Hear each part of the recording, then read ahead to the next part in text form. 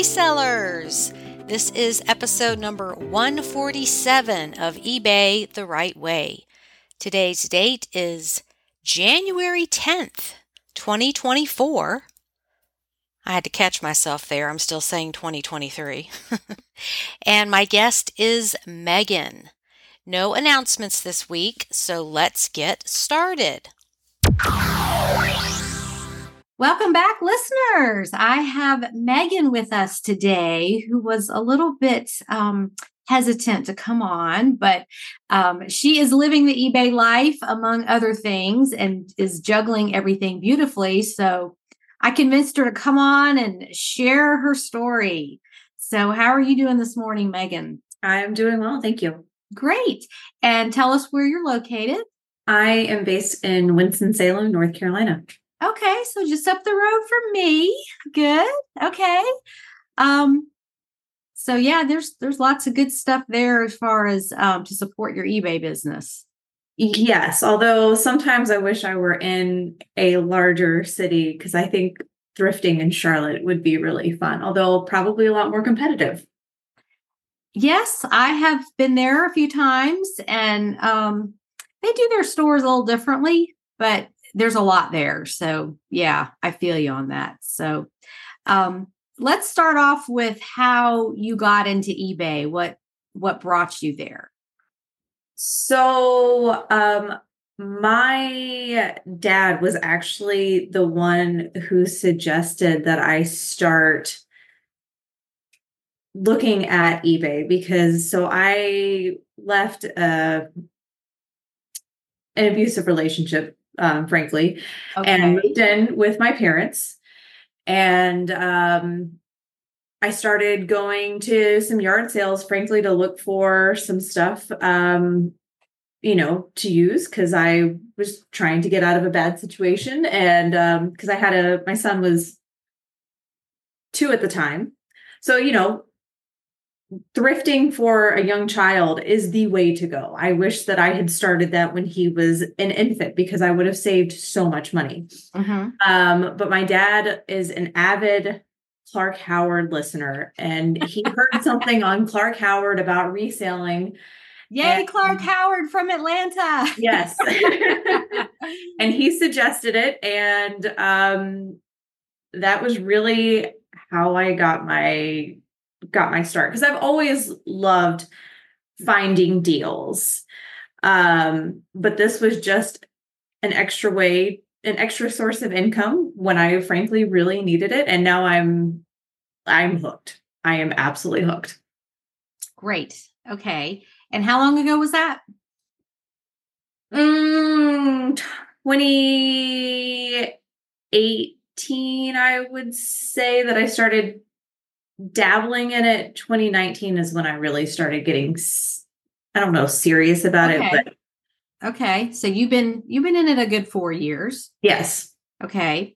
And then the cherry on top is that you're in school getting your master's. I am. I started that in 2021. I am about to start on my last semester. Oh, good for you. This coming January. So.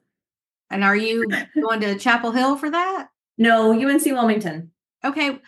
My niece just graduated from there. Oh, awesome. Yeah, she is a communications major. And that is my sister, whose husband just passed away. That's their daughter. So she just graduated in May. And she might move to a bigger city because she's still in Wilmington. Mm-hmm. And to get the better job, she's going to need to go to a bigger city. But okay, good for you. So how far is that commute from where you are? Or is it an off? Is it like a completely online program. I'm getting my master's in clinical research and product development. I've been in the clinical research industry my entire career. But I was in business development working for a company that was based out of the US. So I actually switched into the operations side. I work on a sponsor side now, but made that transition after I'd started my master's program. But it's really been I forget that I forget that things are online now. Duh. I didn't. It's like, where is it? How far do I have to drive? And now it's like, do it from home. Yeah. Good for Yeah, you. I mean, even when I went to college, like the idea of doing a class online, it wouldn't have it wouldn't have worked in my head, but no, it works. So now, what is a typical day for a clinical researcher like? What kind of stuff do you do? well, I work in the office several days a week, and so we're doing oversight for some trials that we are running, which we outsource to clinical research organizations. But I mean, yeah, it's good. I'm always connected to my phone so that I can answer emails. I mean, Is it I'm like off of work people today. doing clinical trials, or is it products? Well, I mean, we actually have to use the word dose. I mean, people use our products in a controlled environment to test. There's different designs. It's complicated to try and explain. Okay. That's fair enough. we only have an hour on this podcast. So. Yeah, I'm like hesitating because I'm like, you don't want me to go down that. Okay, that's good. And so that's full time. Yes. And you're going to school on the side, and then you have one child? I have one child. And I also play tennis a lot. Okay. I don't know how I juggle it half the time. A lot of it is sleep, but Saturdays are my day to yard sale. And that's to answer a question that I feel like you're going to ask later. Yard selling is my main source that's my main source of getting product. Okay. So. Okay. Well, and you're young. You have energy. Sometimes I'm a little bit more well rested right now because I'm on break. Okay. Okay, good. So, and you have one semester left. Yes. Fortunately, one semester. So yeah, you're seeing the light at the end of the tunnel. You're going to make it. I see it. I cannot wait. When I was getting my degree, and it took me 7 years of many different schools, and I was just determined to do it. And I was going full time and working at the bank, and they, had the tuition reimbursement program. And then I had a relative pass away and left me some money. And I'm like, I'm going to quit my job and just do this last semester. And I thought I had 6 classes left, but the, in the office where they figure out what you need to graduate, they miscalculated. I had 7 classes left. So I took 7 classes that I was like, oh no, I'm not waiting till the fall to graduate. I'm going to do this. And I knocked it out, and it was a lot of coffee and late nights and study groups. And but, so yeah, I feel you on that, just a little bit more to go. Yeah, you'll get there. Yes. I've got the second half of my capstone project left to do in one traditional course left, and it's going to be a lot, but we're going to do it. We're going to get through it. Okay. All right. Well, let's hop over to the eBay topic. So you posted some pretty good sales in the past couple of weeks. I did. And which is why I was like, who is Meghan? I need to reach out to her. Do you want to talk about those first? Yeah. So this fall, frankly, has just been insanely busy. A lot of it, November, for example, it was really busy with travel. I had a tennis tournament to go to. We were gone for the week of Thanksgiving. So we were gone 2 Saturdays in a row. And then I had another weekend where I guess it was raining, couldn't do anything. But the point of sharing all of that is I did not get to go to a yard sale at all in the month of November. And I was very sad. So, and then the half marathon was the first weekend of December, although there were no yard sales because, again, it was rainy. So I was lucky to have 2 yard sales, or I should say 2 weekends of potential yard sales where it decided not to rain, fortunately. But there were literally only 1 yard sale in town. both of those weekends. And the first one that I went to, I found it on Facebook. And the reason that I was intrigued was there were pictures of Piedmont Airlines, which I don't know if you remember that or not. Oh, yes, I remember Piedmont. So I saw some memorabilia from Piedmont and I was intrigued.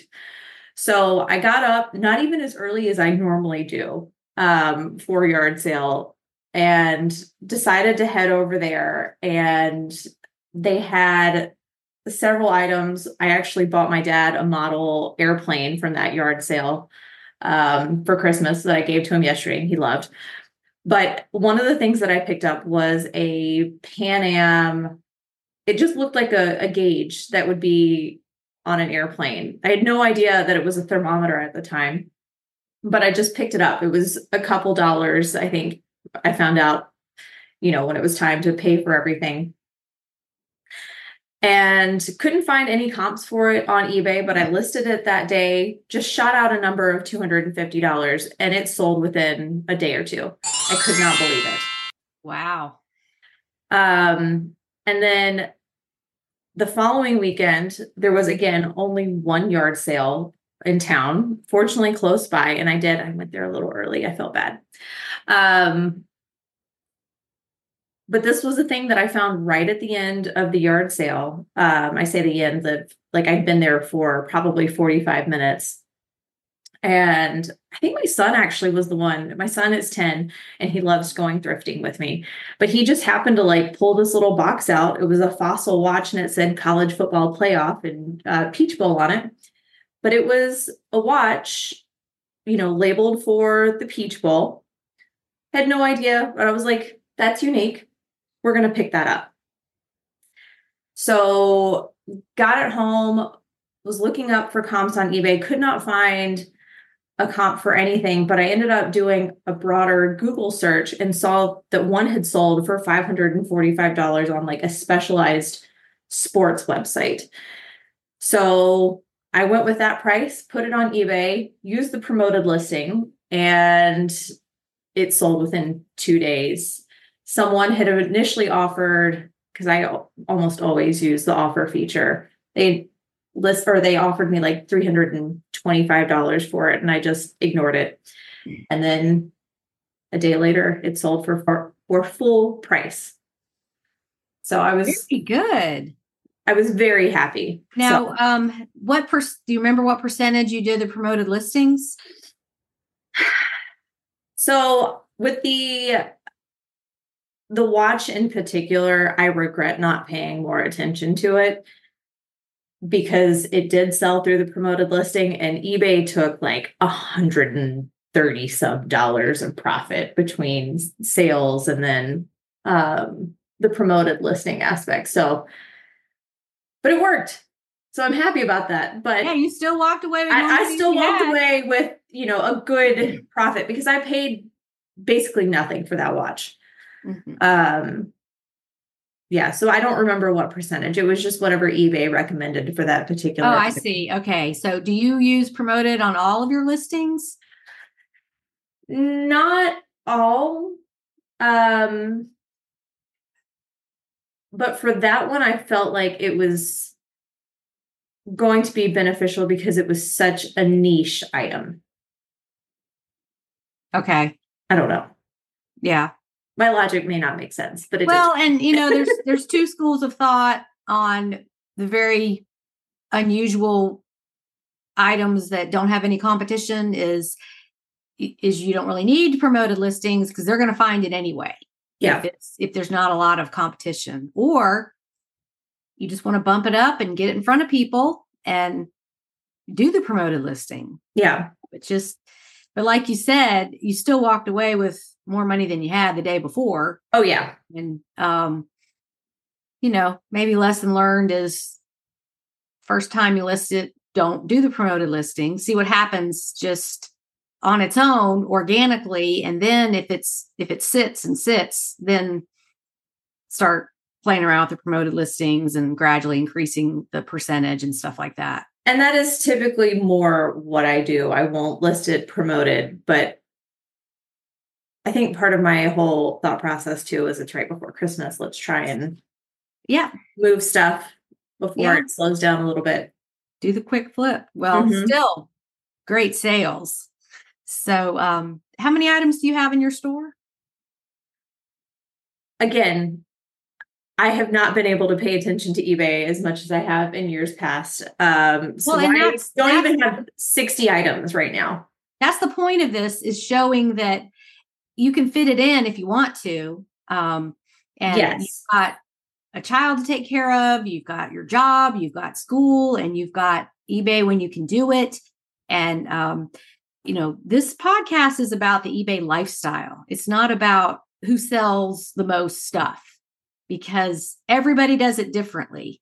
And I feel like the universe is on your side because, you got those 2 big sales right before Christmas, and that worked out perfectly for you. It did. It worked out great. And I think my whole perspective on it is I do eBay and I go to the yard sales because I love the thrill of the hunt. I also like finding value in things where other people, the seller, may not find value. And I also like the whole aspect of things finding a second life when someone is done with the item. But it's a skill that I am trying to continue to learn and refine my skills in that manner, even though I am still not able to do it as much as I would like to right now. Well, and that's everybody. I don't care how many hours a week they work. If they're putting in 8-hour days, or they still want to do more, because it's endless possibilities. It's not like working in a job where you're paid hourly, and no matter how hard you work, you're going to get paid the same. Yes. It really is, the more you do, the more you make. Yes. And so I think, everybody that's into this sees that the potential. And, sometimes you do hit a wall, regardless of how many items you have for sale. You hit a wall, but, all the heavy hitters, I call them, Casey, who I love watching his sales. he admits he's got 1,000 items that aren't listed, because he loves the hunt, and he just gets the stuff and stockpiles it. And then George Kelly, he's got the experience in the estate sale business, but he doesn't keep but maybe 50 items listed. He just does it as he feels like it. He's retired and, not relying on that money as much as other people, but, you can make it your own. And I just threw out those 2 examples off the top of my head because I know these guys and I've known them for a long time. And it's just, however you want to do it, but don't compare yourself to other people, because everybody's life is different. Like you said, you didn't get to go thrifting or shopping in November. Well, neither did I.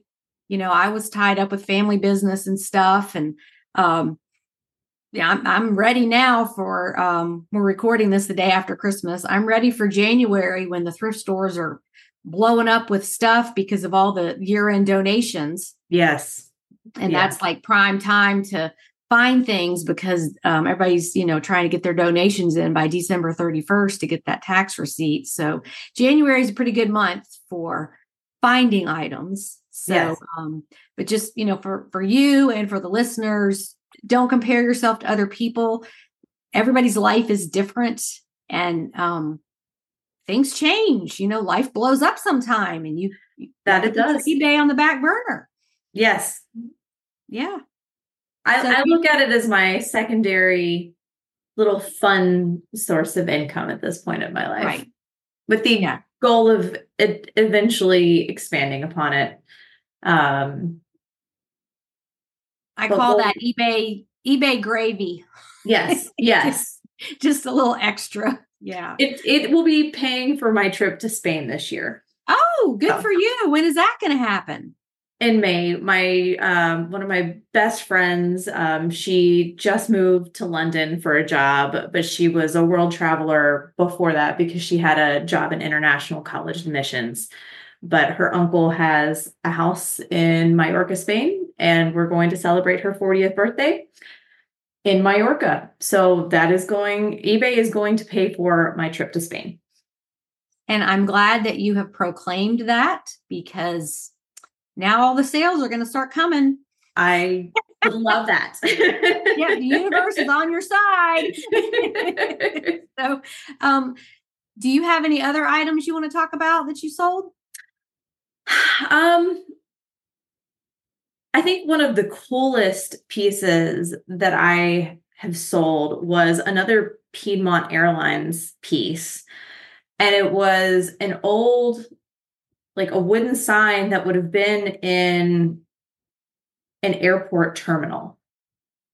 So it would have been, at the terminal gate, it said Piedmont Airlines. And that was one of those pieces that I don't expect to ever come across that again. Right. And that sold for, I want to say like $600 or something like that. And I paid $2 for it. Are you near the Raleigh-Durham airport? No, but Piedmont was based here in Winston-Salem. Oh, okay. Right. Yeah, I forgot that. Okay. And when did they go defunct? They got acquired by US Airways. Right. In the late 80s, early 90s. I don't remember. Okay. US Air stuff. Do you see any of that? No, I don't ever see any of that. And really a big draw around here. I'm actually surprised, or I guess it's the Facebook algorithm showing it to me, is I will see a lot of Piedmont Airlines items on Facebook Marketplace, because this was the hub for it. So right, the area. Mm-hmm. Wouldn't it be fun to come across like a flight attendant uniform? And I've seen the jumpsuit. Actually, I sold a Piedmont Airlines flight attendant uniform one time. You did? I did. And the lady, I know exactly where she lives. Obviously, I'm not going to say where she lives, but she was an ex-flight attendant for Piedmont, and I bought it from her, and I don't remember what I sold it for, but I did. Okay. But one of the other coolest sales that I've ever had was a lady who was moving, and she was a Barbie collector, not really by choice, but because a rich friend of hers kept gifting her these Silkstone Barbies. And she was moving, and, I told her that I was reselling, and she just cut me a deal. I ended up buying a whole bunch of Barbies at $20, $25 a piece. And I made several $1,000s from that one transaction of profit because I probably spent like $700 on Barbies. And did you research them individually or lot them up? Okay. I did, because one was like a Kate Spade Barbie. One was like a makeup set. Man, however, had I known that the Barbie movie was gonna, come out in 2023, I would have held on to those for, several years. But, well, I mean, you got your money. Yes, I'm still rehomed them. Collectors got them. Yes. Yeah, we can't beat ourselves up over what could have been, because I always say you make the best decision you can with the information you have in that moment, because 100%. Tomorrow it might be different, but how could you possibly know? 100%. And I've heard that people go into that movie, they bring their Barbies. I saw the movie in the theater, but I didn't see anyone carrying a Barbie in, but that would make sense. I could see. Okay. Yeah. I mean, it's definitely a thing. Yeah, it's all over the place, and they come up with that word Barbie core. Yeah. Like cottage core, but it's Barbie core, and it's all the pink and the bauble earrings and the, anything that relates to that look. it's fun to try to keep up with these words they invent, whoever Yes. they, and then you plug them into eBay and it's like, okay, yeah, people are using these words. So, okay, that's fun. Now the collector or the person you got them from, they just had a large amount of Barbies, or were they a collector? She was a collector just because her friend would literally buy her and like their friend group these Silkstone Barbies. So she had a display case. So a lot of them were out of the box, but she had all the boxes and the paperwork to go with each of them. And she really didn't care about them. She just wanted them gone as she was moving out of town. But that was one of those instances where I found that it was better just to, say, yes, I'm a reseller. Is there can we cut a deal so that we can both, make some money on this? Right. Yeah. And for collectors or anybody with stuff, it's a lot of times it's not about the money. It's about, they got to rehome the stuff, get it somewhere because they're moving, it's a time sensitive thing. It's some sense of urgency where they got to deal with it if they don't want to take it. And, those are the situations we like. Yes, very much. Yeah. So, okay. Well, do you have anything else you want to talk about? It was funny because I was scrolling through Facebook last night, right before bed, what everyone should do. No, I'm being sarcastic there. Yeah, that really helps you go to sleep, doesn't it? And there was an advertisement about how omnichord synthesizers are being brought back, like Suzuki is making them again. And I'm like, oh, I sold one of those. And I found my record where I bought it for $20 on the outskirts of town, and I sold that for $395. So, and it got me thinking, I wonder now if the market for those is going to drop significantly because they're going to be remaking them. They won't be as rare anymore. Well, that'll be interesting to see because sometimes people just want the old one. Exactly. They want the exact one they had. Or are they going to be made as well? Exactly. I thought about all of that too. Are they going to sound the same? Mm-hmm. Because we all know that modern reproductions can be pretty crappy. Yes. Yes. And are they going to price it the same? Are they going to make it more affordable? Smaller, not made as well, so they can price them lower and make their money on volume. Yeah. Yeah. We'll definitely have to watch the market for omnichord. And for people who don't know what that is, OMNICHORD, it's like a handheld synthesizer, I guess. It does have some piano keys and it's got all these buttons and it's just like a fun musical instrument. Yeah, I had no idea what it was. I just saw that it was unique. And then I looked it up on eBay real quick and I was like, I'm going to buy this. Good for you. Okay. You've hit on some great things.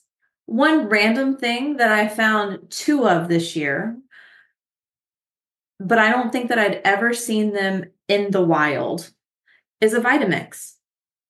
Oh, okay. And I say I have never seen them in the wild. Obviously, I see them at Costco all the time, but in terms of at a yard sale situation, right. I found 2 of them 2 weekends in a row over the summer. One was $15 and one was $30. Mm-hmm. They were the same model. I ended up keeping one for myself. Used it yesterday to make chocolate mousse, but the other was a nice flip. Yeah, I have one and I love it. I use it almost every day to make, green smoothies and stuff. You can make soup. You can make anything in there. You can like put in a little trick I learned for making coleslaw, because we like coleslaw down here in the South. You put in like a fourth of a head of cabbage and water, and then you pulse it for literally like 15 seconds.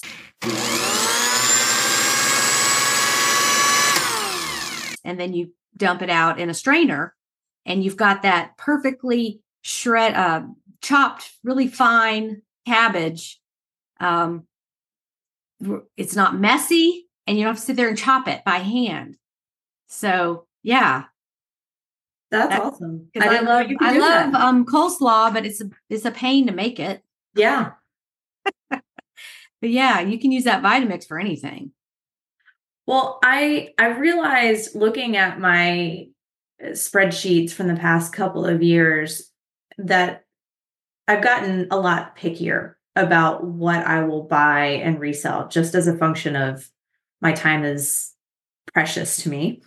And obviously I'm pointing out some of the higher sales, but I feel like I've also been really surprised this year at the number of things that I've bought relatively, very inexpensively, which is the whole point of eBay, but right. The amount that they sell for. Like, for example, I got a vintage Gucci watch with interchangeable bezels earlier this year. She wanted $5 for it. And she was like, yeah, this is legitimate Gucci. It's probably worth something. And was like, yeah, I'm only selling it for $5. And what did I sell that for? Did you have it authenticated? No, I didn't, but it came in like the original box and everything. Okay. And it came with extra bezels, and that sold for $395. And well, I did actually take it to a jeweler to have the battery replaced, and he confirmed he had seen a million of them, and he was like, yes, this is real. Did I get it professionally authenticated through a third-party service? No. Okay. Well, I'm just throwing that out there for the listeners, because this is eBay the right way. So whenever have those, no, you did the right thing. And I'm not judging how you did it at all. I'm just want to make sure the listeners know, when you have something that is a high-end brand like that could be faked, and watches, sunglasses, and blue jeans are the worst to be faked. So if you do find a high-end, get another opinion, have it authenticated, or do like you did, take it to the jeweler, and they confirm that it is authentic.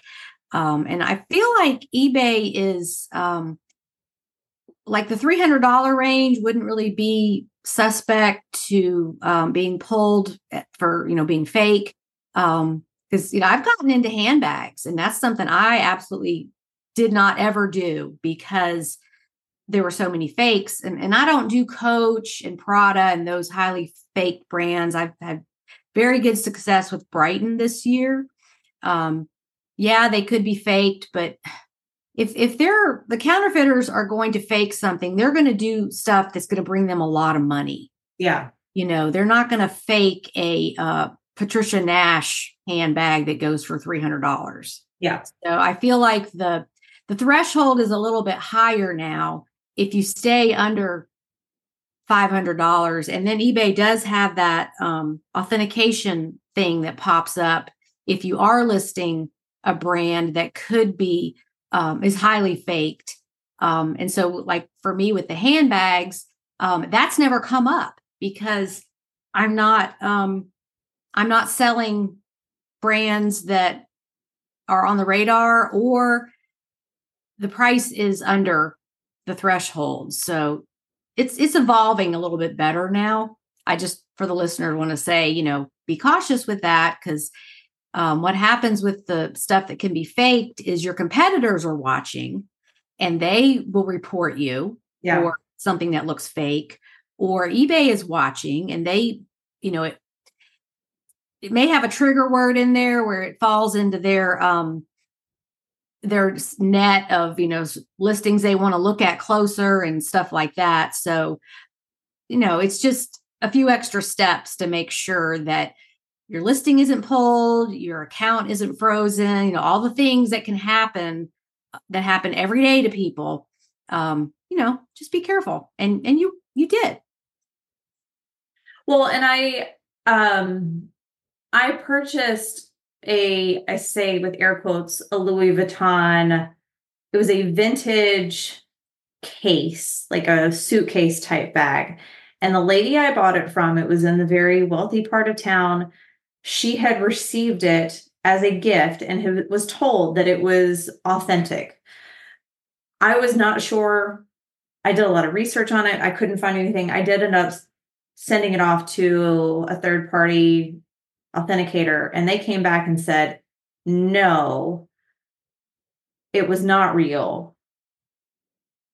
But it was so old, I don't know whether or not that service was able to tell or not, but I ended up just selling it at a yard sale and getting my $20 that I had into it out of it, which kind of hurt a little bit, thinking that maybe it was still worth more than what I could have potentially sold it for. But again, because of what you just said, there was one time where I sold something that apparently I shouldn't have sold on eBay, and I got a warning letter, and I was like, I'm not doing this again. So I'm much more careful about that now. Do you remember what that item was? Yeah, I do.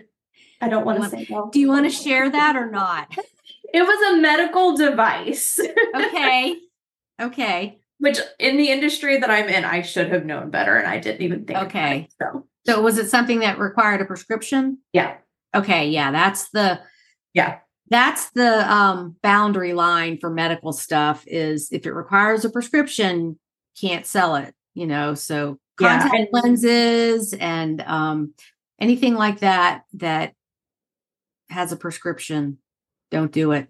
Yeah, I didn't think about it needing a prescription, and then I felt really bad for trying to sell it on eBay. Well, but that's the learning curve. It is. And somebody out there is going to hear this, and you're educating other people, and you're sort of paying it forward, even though you got in trouble. It's like, learn from my mistake. I didn't know.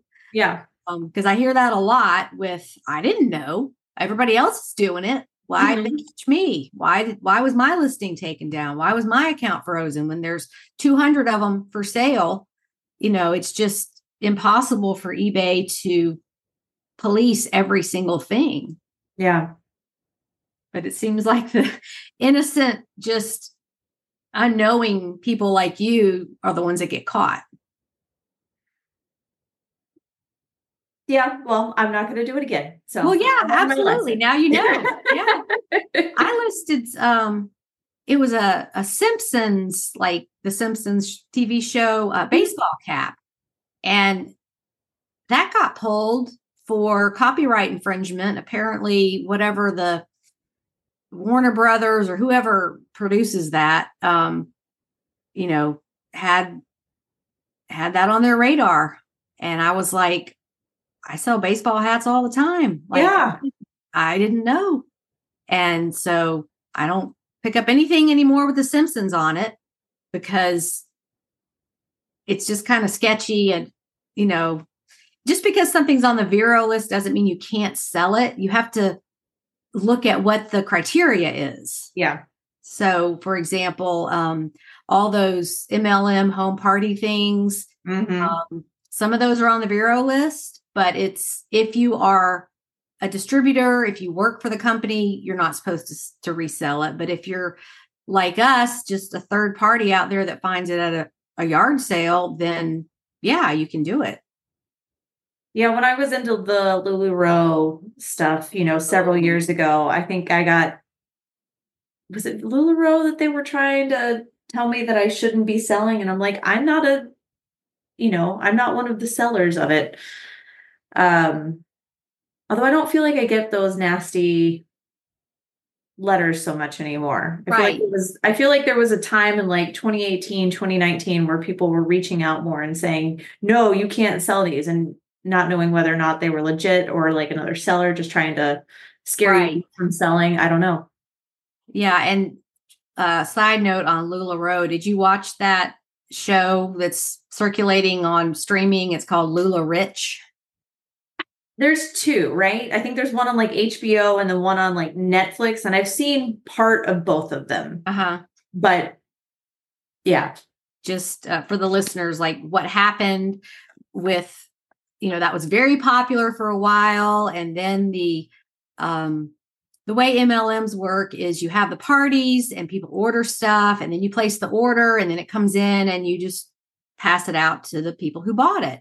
Well, what the LuLaRoe system is for the distributors to buy as much as they could up front, so that they could get their commission. And they ended up with all this overstock they couldn't sell. And there was a time, maybe, I don't know, 2019-ish, where you just saw so much of it in the thrift stores, because it was these distributors that had all this overstock and they didn't have a way to get rid of it. So they just donated it and took the tax write-off. That documentary was very enlightening as to what happened within the company and what happened to the people that trusted the higher ups. And the whole thing just blew up. So still to this day, I come across LuLaRoe and it's like, oh, if it's a fun pattern and I want to wear it, I'll buy it, but I don't sell any of it. No. And I think it's important to note that a lot of their quality went down with all of that. Like people were talking about having holes in the middle of their leggings. And then also LuLaRoe's business model was to make all these very unique patterns and only make so many of a specific pattern to make it coveted. And so there were a lot of really ugly patterns, and those sellers would have to buy that inventory, not knowing what kind of patterns or anything they were getting. So I do remember seeing some of that documentary and just seeing how much people had invested in inventory and then just being stuck with that product. Yeah, because I think there's a couple of Disney patterns that are worth something, but they intentionally made limited edition so it would be valuable. But you are right. Some of those patterns are just so horrid. And it's like, who designed this? This is so ugly. Who would wear this? Well, I think they talked too about how like they were stealing patterns from other designers. Like, because they were having to make so many unique patterns. And so, and I think I mentioned they were a disaster. Before, from a copyright standpoint, when you do that, copy a pattern, it has to be like 20% different, whether it's the color's not exactly the same. Like, oh, it looks like Lily Pulitzer, but it's just off a little bit. And, that's what they're doing is copying these established patterns, but making them slightly different. So it's still legal. Yeah. Which I think is just laziness. Like, make up your own pattern. Yes. Yes. Okay. Do you have one more thing you want to share before we wrap it up? So here's an interesting learning from my eBay sales this year. I typically like to find things that are going to be easy to sell in terms of like easy to ship. That's not to say that I won't go out of my way for like the right item. But also things that are new in box. I will almost always pick it up if the price is right. And one of the things that I found was something called a hackaball. And it was a programmable coding ball that was meant to be used in like classroom settings. It was a Kickstarter item, brand new, literally had not been taken out of the box. I remember hearing about it when it was being sold, in the stores, but it had been discontinued. Well, unfortunately for me, I sold it for $70 after having bought it for $10. Got it to the person and they couldn't get it to work. And the reason they couldn't get it to work is because it required the use of an app, and the app was no longer available on the Apple store. So I had to refund their money, and I feel bad because I assumed that the app was still available and it wasn't. So I will be more careful with that with electronics moving forward. Good point. Yeah, there's a lot of those trial products out there.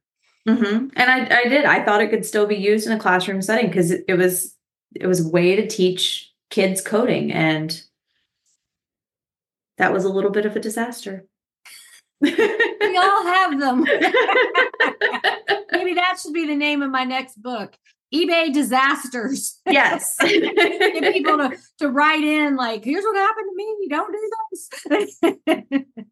That's just of it. Yeah.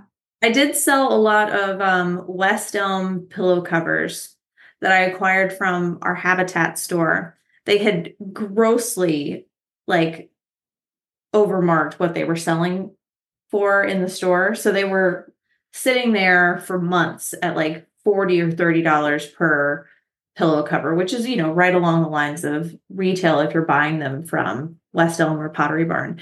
And one day I went in there and just happened to ask, are you guys not ever going to put these on sale? She was like, yeah, we don't have it, but we ring them up for we don't have a sign saying it, but we're bringing them up for $6 a piece. And I was like, and let's go. And so that's the magic number for me. Good. And how much did you sell them for? Do you remember? So tried to sell them in matching pairs of 2 pillows, but one set, I sold for $78. Nice. So not bad for a $12 investment. Very good. Yeah, I've sold some West Elm stuff. I don't see it very much, but that is a high dollar brand retail. Yes. Yes. Yes.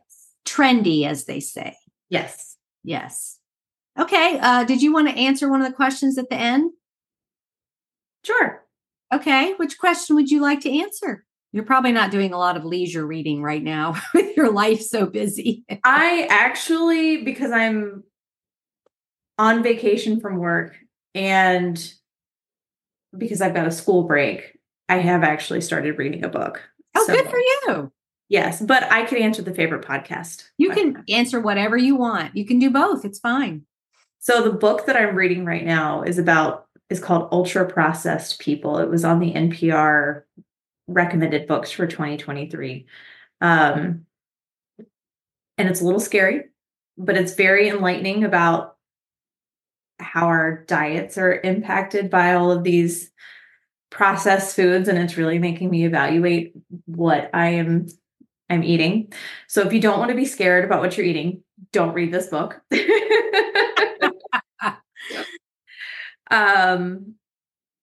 But then my favorite podcast, if you want to ask me that question, I can answer that question. Sure. Favorite podcast, go for it. Is The Moth, which is a storytelling group. I think it's a nonprofit, and they bring in people to tell 10, 15, 20-minute stories. They do story slams, and it's fun. Actually, during my half marathon a couple weeks ago, I listened to stories from The Moth just to keep my mind, going and away from what I was actually doing. And it's one of those things that one story will make you laugh out loud, and then another one will bring you to tears because it's so moving. Wow. And you're a runner too. How much more can you fit in your life? Nothing. Well, I know you have an exercise class to get to, so we will wrap it up. But thank you so much for coming on and sharing. I know this will be an inspiration to a lot of people who maybe feel like they don't have time to do this, or maybe they feel bad that they're not doing eBay as much as they want. But, you're going to move through this chapter of your life, and eBay will be there for you. And, you can get back to it once you have that master's degree hanging on your wall to look at every day. Good for you. So I commend you on the amount of stuff you're juggling, and we'll just keep looking for you on the Facebook group, all those great sales you have. Awesome. Thanks so much for having me. Thanks, Meghan. Bye. On to today's trivia question. Since Meghan lives in Winston-Salem, North Carolina, and has sold some Piedmont Airlines items, when did Piedmont Airlines go out of business? here is a few seconds to think about it.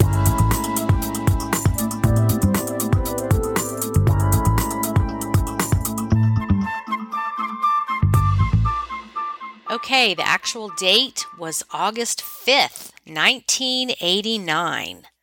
Piedmont Airlines was an airline in the United States that operated from 1948 to 1989 when it was acquired and merged into U.S. Air.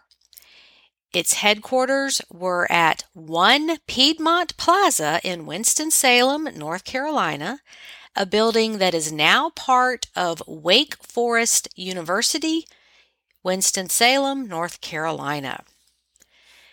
I jumped over to eBay to look at current listings that include the keywords Piedmont Airlines.